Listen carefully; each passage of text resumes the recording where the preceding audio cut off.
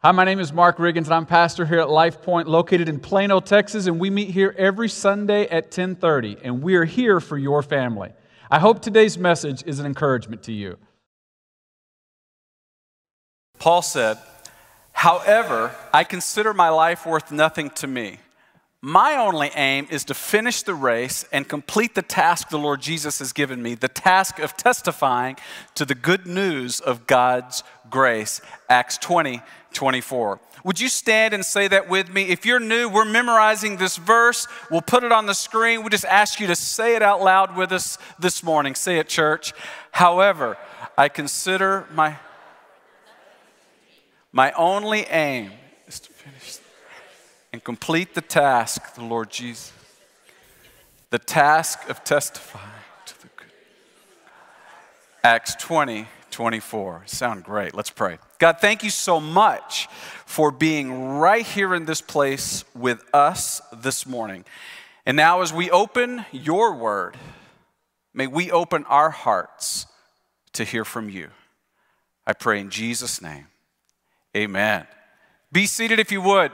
I want to tell you a quick story. In fact, if you want to go ahead and grab your Bibles, you can. We're going to go to Acts chapter 26 together. If you don't have a Bible, there's a Bible there in the row. You can pick it up. In fact, if you don't own a Bible, that is our gift to you. You can look in the table of contents, find the book of Acts, turn with us to chapter 26. We'll be there in a minute. But first, I want to tell you a personal story that happened to me about 7 weeks ago.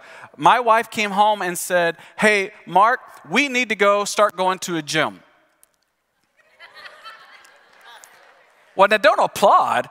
That's crossing a line there. But so she said, we need to start going to gym. So she said, there's this one particular place that got a good cardio thing going on. So we went down and it was like late Friday afternoon, and we go down there and I'll be honest with you, there were about 25 people in this room, and there were like 2 other guys. Yeah, all the guys just felt really uncomfortable. So that's the way I felt, really uncomfortable. Well, with my wife, so it's a little better. So we tell the trainer, hey, so Ginger and I are thinking about, well, look, we both want to get into better condition, but we don't want to be too inconvenienced, right? Anybody feel that? And so as much research as we've done, we realize there's not a magic pill. So we're like, okay, we got to get a little inconvenience. And so what we do is we're trying to figure out where in the calendar day is it best for both of us where we're least inconvenienced. So for me, it was 6:30 in the morning, and for Ginger, it was later in the afternoon because of our work schedule. So I went that Monday morning at 6:30, and I go into this gym and this room. And there, for the 6:30 class, it was only about 10 of us in there that day. And unfortunately, I was like the only guy. So we do the workout and so forth. And the owner had told me beforehand, hey, Mark, I'd love to just visit with you real quick after the class. And so I'm like, okay, she's probably wanting to give me some kind of cool merch as a new member or something like that. Afterwards, she reiterates, hey, come and see me. And so I'm like, okay, I'm coming. And so I get over to her and she goes, hey, she shows me a brochure. And she goes, now here are all the classes. You just finished a women's only class. Yeah, thank you. Yeah, take that. That's the way I felt. I was like, you dang right I did. No, I didn't do that. I felt like this small. I'm like, I did what? She goes, yeah, now that was a women's only class, and way to go. It was good. She goes, now what we'll need you to do is we have a 5 a.m. class. And I'm like, no, I want to get in condition, but I don't want to be that inconvenienced, right? And she goes, well, either way, don't come back to this one. We have these other options for you. And so Ginger was very generous, and so we figured out a time that kind of works for both of us. And I didn't go. But I will be honest with you, I walked out of that gym that day, and I thought I am never walking back into this place again, right? I don't know what those ladies thought of me the whole time I'm there. Why is he here? Normally everybody's giving each other a high five, but not that day. What's that guy doing back there? So I walked out thinking we'll never go back, but we've gone back. But I've never gone back without my wife, I'll tell you that much, every time I go back. I wanted to be in better condition, but I didn't want to be too inconvenienced. And here's the connection I'm going to make, because I know some of you aren't going to hear the rest of the message. You're just going to be picturing me working out with these women. But I think when it comes to our faith, that sometimes we want to follow God, but I don't want to be too inconvenienced, right? And so here's a question that I wonder if sometimes we wrestle with this one if we're honest, and that is, How is it that there's a question here I want us to see? To go back to that question that says, how is it that we can trust God and sometimes it leads to a harder life? How is it that we can trust God and yet it sometimes leads to a harder life? Does that even seem possible? Does that seem fair? Does that seem realistic? And in fact, let's think of it this way. Have you ever heard the idea that if you begin to follow God, you'll actually have an easier life? Now, some of us know that isn't true. We've lived long enough to know that isn't true, but that's still out there. That's still a thinking that we hear often. Or we'll think this: God will never give you more than you can handle. The problem with both of those is the Bible never teaches either of those. I mean, you think about it. Ginger and I have been reading through the book of Ruth. You think about Naomi in the book of Ruth, who lost her husband. She lost both of her sons. She lost everything. She trusted God, and guess what it led to? A harder life. Think of Job in the Old Testament, who lost his wife, who lost his children, who lost his family, who lost everything. He trusted God, and it led to a harder life. Think of it in the New Testament, where we get to people like John the Baptist, who preceded Jesus and announced the coming of Jesus. And he's the one who eventually was beheaded. He trusted God, and it led to a harder life. Oh, what about James? Whenever he was the first apostle who was martyred, he trusted God, and it led to a harder life. What do you do when trusting God leads to a harder life? I don't know about you, but sometimes I feel like, well, I didn't sign up for all that. Like, I'm going to go to church some. I might even give some. I might serve some. I'll try to live a better life. But I'm not signing up for any adversity. I'm not signing up for difficulty. I'm sure not signing up for suffering. What do we do when trusting God actually leads to a harder life? And if you're here and you're like, you know what, I don't yet follow Jesus, and this isn't sounding very attractive for me to begin following Jesus, I want to tell you at the end why I think you still should, but I just want to be honest with you on the very outset. We don't want to sell something that's so much cheaper than the real thing, because the real thing is so much better than an easy life. And we want to talk about that. And I hope for all of us, this will be encouraging, because today we're going to look at the Apostle Paul. He's the one whose story we've been looking at from the very beginning. And we're going to see that by his trusting God, it led to a harder life. So let's look at the characters that we're going to look at today. First, of course, it is the Apostle Paul, who you'll remember back in Acts chapter 9 is the one who converted miraculously and then spent the rest of his life telling people about this Jesus. Unfortunately, he had to suffer along the way. Guess what? Last week we looked at a trial. He's going to be in another trial in today's story for the exact same thing, and his life is once again on the line. That's a harder life, isn't it? But you remember last week we also looked at a man named King or Governor Felix. Governor Felix is the one who at the time, if you remember there in Caesarea, he was the one who was the man in charge, who Paul went before. Remember that? And Felix is the one who said, well, now's not a convenient time for me to give my life to Jesus.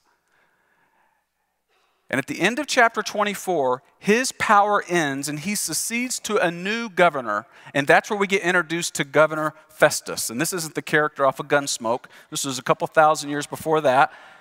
Governor Festus, who becomes the one in power, and he's new at being in charge. And guess what? He decides the public peer pressure begins to raise against Paul. They're still opposing him. And so he decides to retry Paul again. And Paul's life is in danger again. And Paul immediately, because he's like, okay, I'm not getting a fair trial. This obviously isn't ever going to lead to anything productive. Paul appeals to Caesar.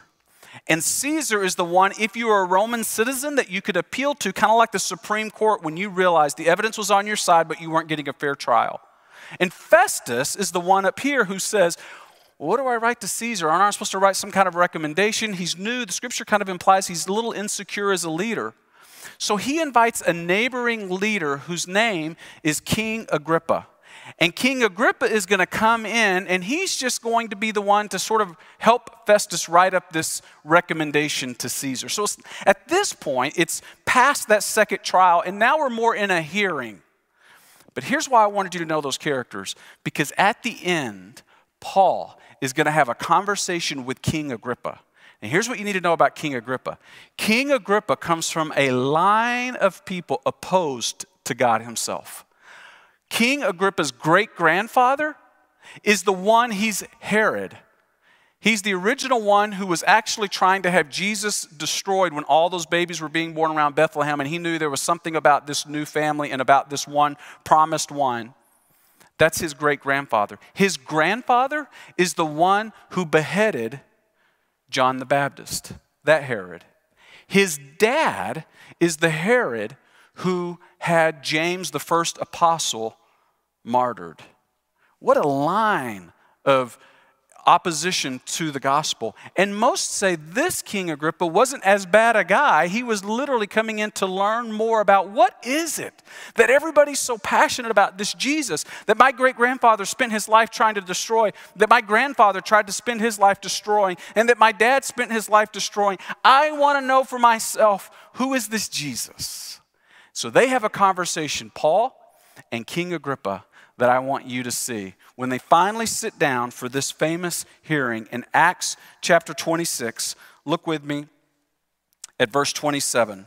We pick up the conversation there. It says, Paul speaking to King Agrippa, he says, King Agrippa, do you believe the prophets?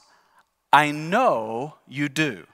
Now this is interesting because in this moment, Paul is saying to King Agrippa, I know you believe in the Torah, the Old Testament, and the prophets.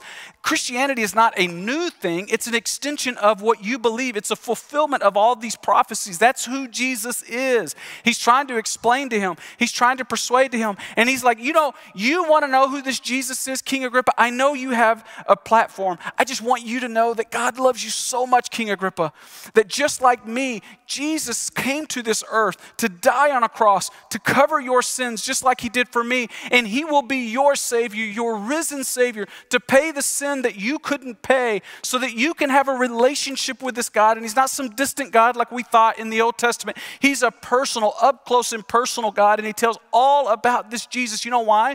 Because Paul knew him personally.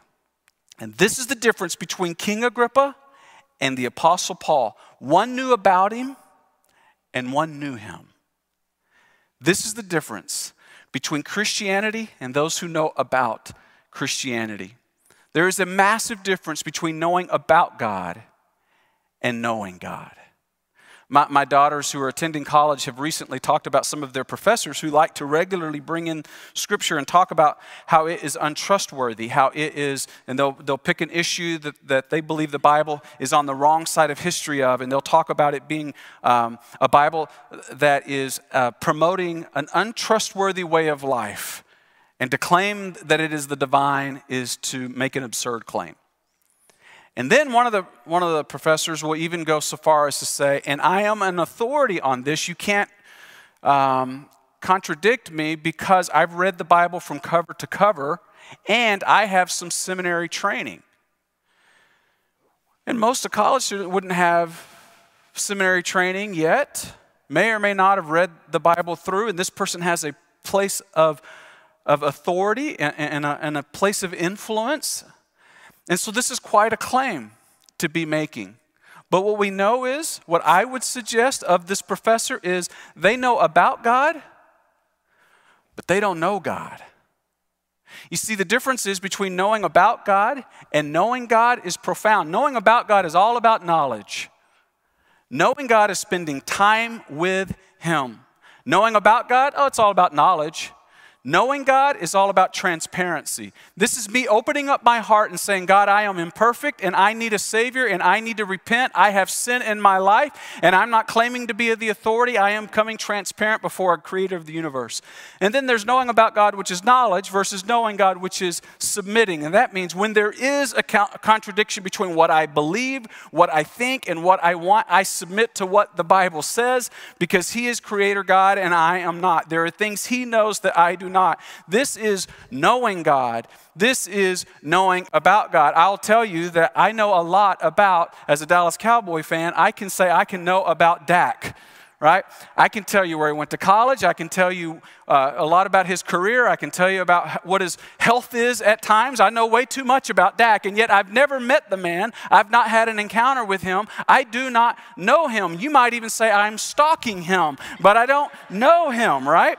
And some of you are here and you have a musician that you know about, you have an artist you know about, you have an actor you know about, you have an athlete you know about, but you don't know them, you know about them. You're just kind of stalking them. And here's what I would suggest, this professor and many others, they are stalking God, but they don't know God. Stalking God is whenever I have an education about Him, but submitting to God is when I have a relationship with Him. And I just want to say, if any of you are college students, any of you are high school students, and you're in here today, I just want to give you this bit of encouragement because it encouraged me as I was wrestling with this in my own life this week. Don't take relational advice with God from people who are stalking God.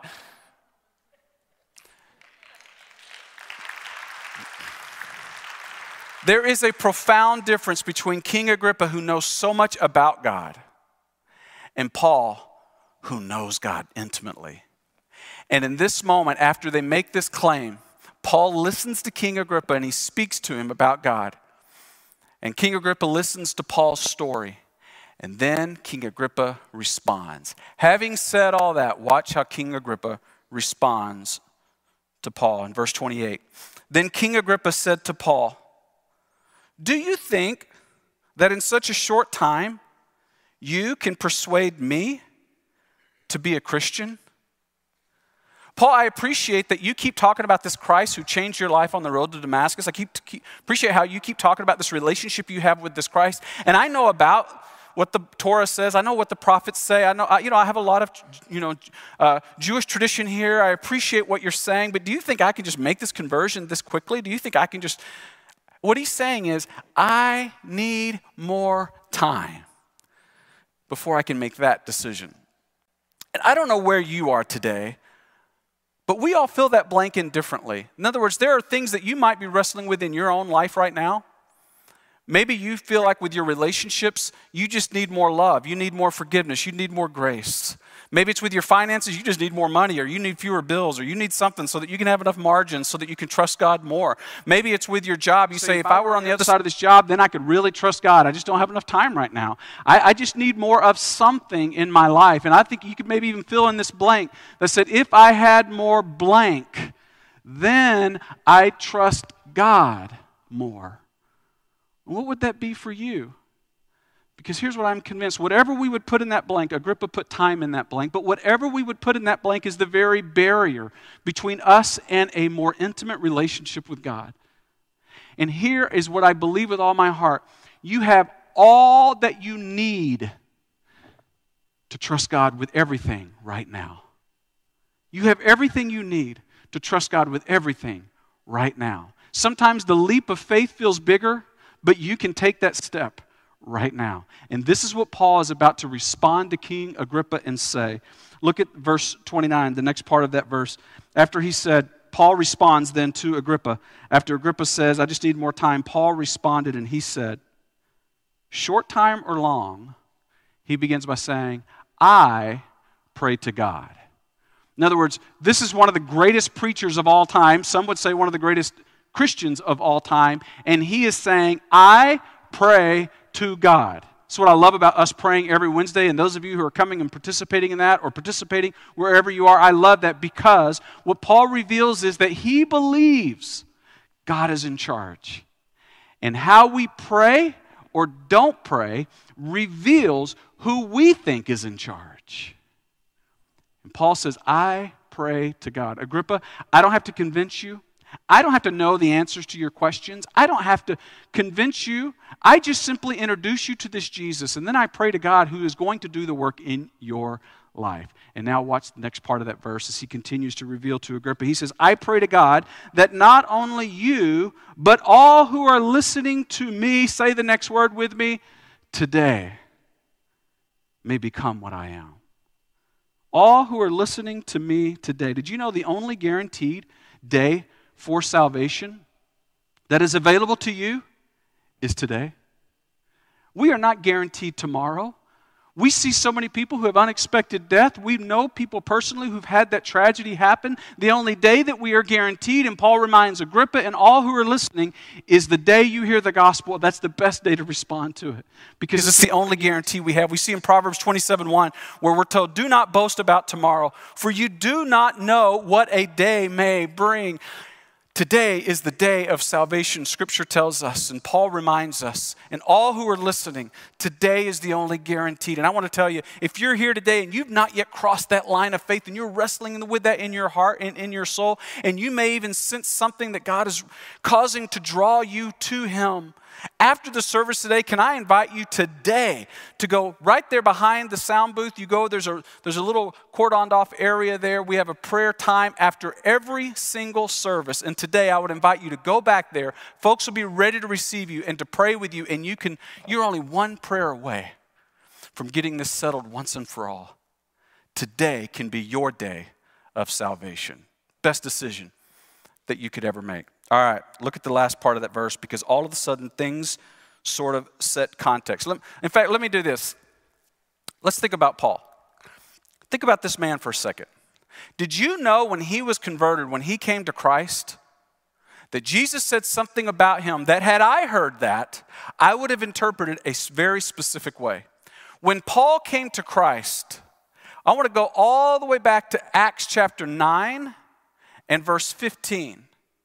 Because when he came to Christ, everyone was afraid of this Paul.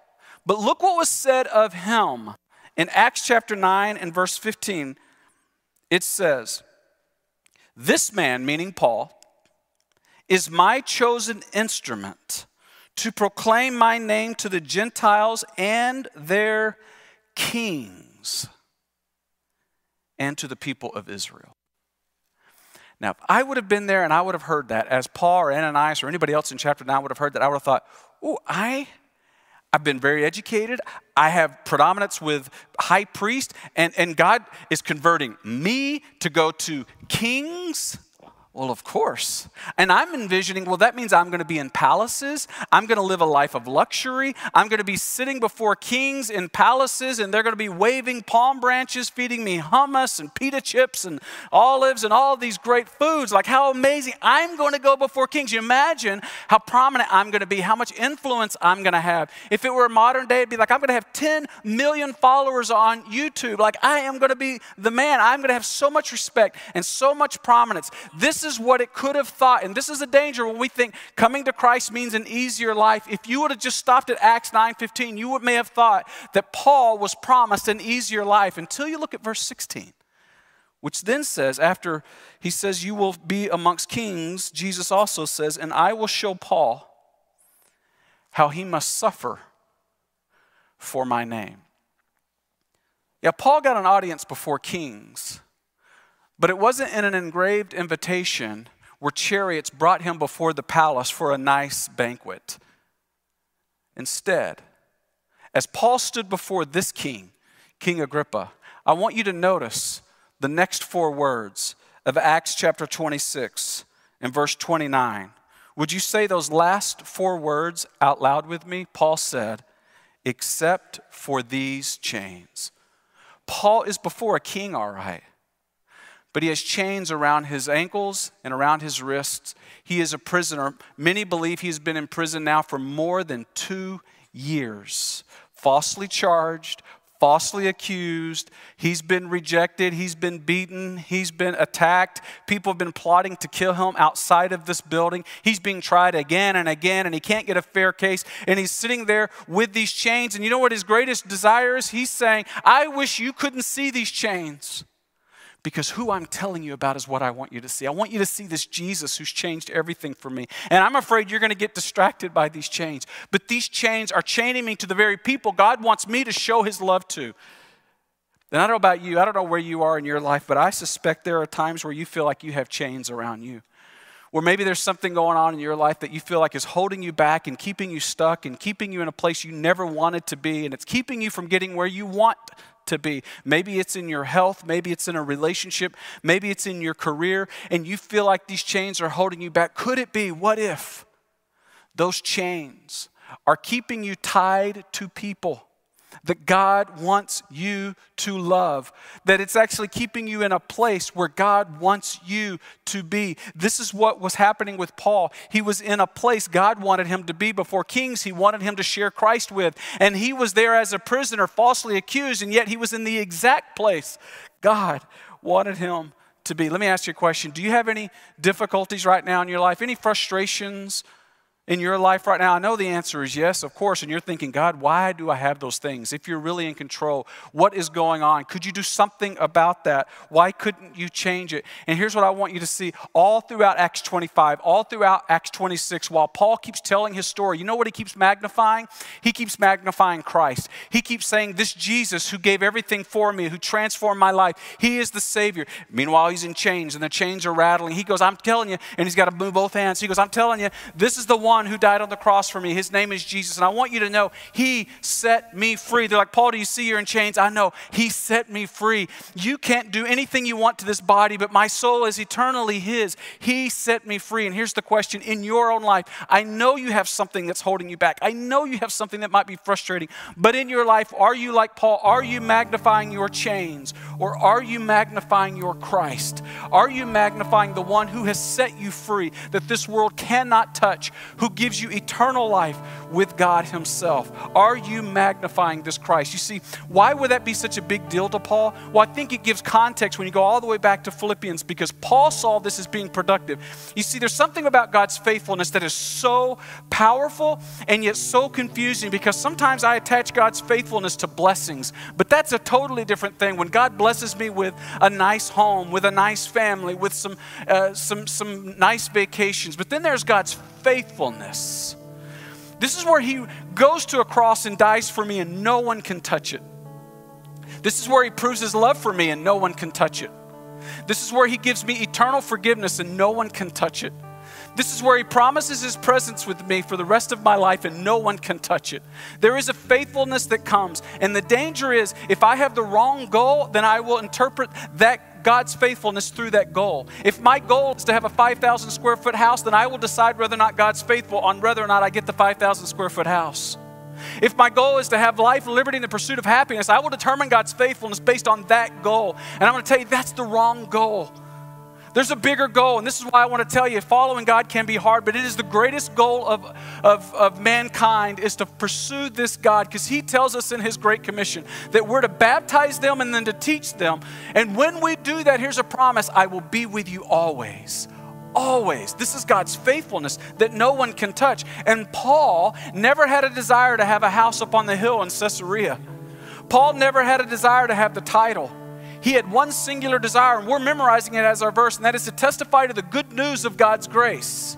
Now look at Philippians 1, verse 12. Look what he says. He says, with all that's happened to me, brothers and sisters, I'm in chains, I've been imprisoned, I've been stoned and left for dead, but that has happened to me. It happened to me, and it served to advance the gospel. That's all he cared about. It's working. But Paul, you're in prisons. I know, it's working. I'm getting before the king. I'm getting to share Jesus. In fact, I just got to have you hear the rest of that verse. Look at Philippians chapter 1. If you read the rest of it, it says, I want you to know this has served to advance the gospel. And as a result, he says, it has become clear throughout this whole palace guard. He's in prison. And to everyone else, he says that I am in chains for Christ. And then he says, and because of my chains, most of the brothers and sisters have become confident in the Lord and dare all the more to proclaim the gospel without fear. Oh, wow. That's powerful. Amen. Paul saw his chains brought him to the place where he could do the one thing he was created to do: share Jesus with the person in front of him. And chains can't stop confessing Jesus. And so Paul saw that as advancing the gospel, and he was able to say, my God is faithful because he brought me here.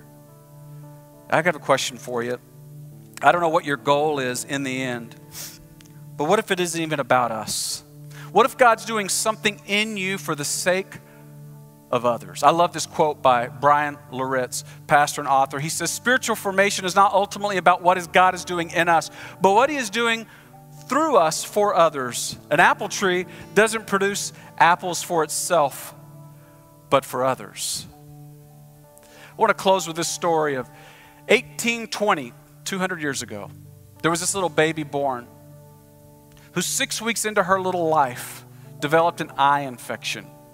And the doctors put poultice on her eyes that was so hot it burned her corneas, causing her to be blind for life. Oh, those are chains, aren't they? A permanent disability for this little girl. And at the age of 9, look what she says. Her name is Fanny Crosby. Oh, what a happy soul I am, although I cannot see. I'm resolved that in this world contented I shall be. So many blessings I enjoy that other people don't. And watch this last line. To weep and sigh because I'm blind, I cannot nor I won't. To weep and sigh because I'm blind, I cannot nor I won't. And God used her to write over 8,000 songs that the church has been singing for the last 200 years, many of them about God's faithfulness and about his goodness. Oh, her chains didn't keep her from her purpose. Her chains positioned her for her purpose. She trusted in the faithfulness of God, who she wanted to glorify with her life, and nothing can keep us from that when that is our ultimate goal. May we consider this question in closing. Are we magnifying our adversities, or are we magnifying God's faithfulness? When you go to work this week, will you magnify your adversities, or will you magnify God's faithfulness? What an opportunity we have as followers of Jesus to not misunderstand that this Christian life was never intended to be easy, but for eternity, we get to magnify his faithfulness now and let it echo in eternity. Would you stand with me as we just remember these words of Paul, which must have driven him? It identifies his goal at the end of his life. It is this passage, Acts chapter 20, verse 24. Would you say it out loud with me? However, I consider my life worth nothing to me. My only aim is to finish the race and complete the task the Lord Jesus has given me, the task of testifying to the good news of God's grace. Acts 20, 24. Amen. Before we close with a song together, I just want to make mention of an exciting weekend. Last weekend that we had here as a church, we had Halloween Sunday, and our student ministry did a lot of fun things as students dressed up as superheroes and princesses, and it was just a great day. In fact, they had the highest attendance last Sunday since COVID started in March of 2020 in the children's ministry. Isn't that great? But what we love the most is that every single one of those kids heard about the real hero in Jesus. And I just want to thank you for giving, because those of you who give help make this a place where the next generation hears about Jesus being the real hero for all of eternity. And on your way out today, you can give through the black giving boxes. You can give online. You can give through texting. And lastly, if you're new here, I would love the opportunity to meet you right after the service today. We're going to have just a quick meet and greet. My wife Ginger and I will be across the way in the Connection Center. Our pastors will be there. We would just love for you to stop by and let us meet you right after the service today across the hall in the Connection Center. Let's pray. Father, we pause here right now as we recognize that it's easy to begin to pursue blessings from you instead of resting in the fact that you are a faithful God. You have carried us through so much, and you have promised your love for us, which you demonstrated in your Son Jesus on the cross. God, you've promised forgiveness. You've promised your presence. You are faithful. May we magnify your faithfulness this week more than our adversities. I pray in Jesus' name. Amen. I hope today's message was an encouragement to you. And if you'd like a little more information about our church, just visit us on our website at lifepointplano.org.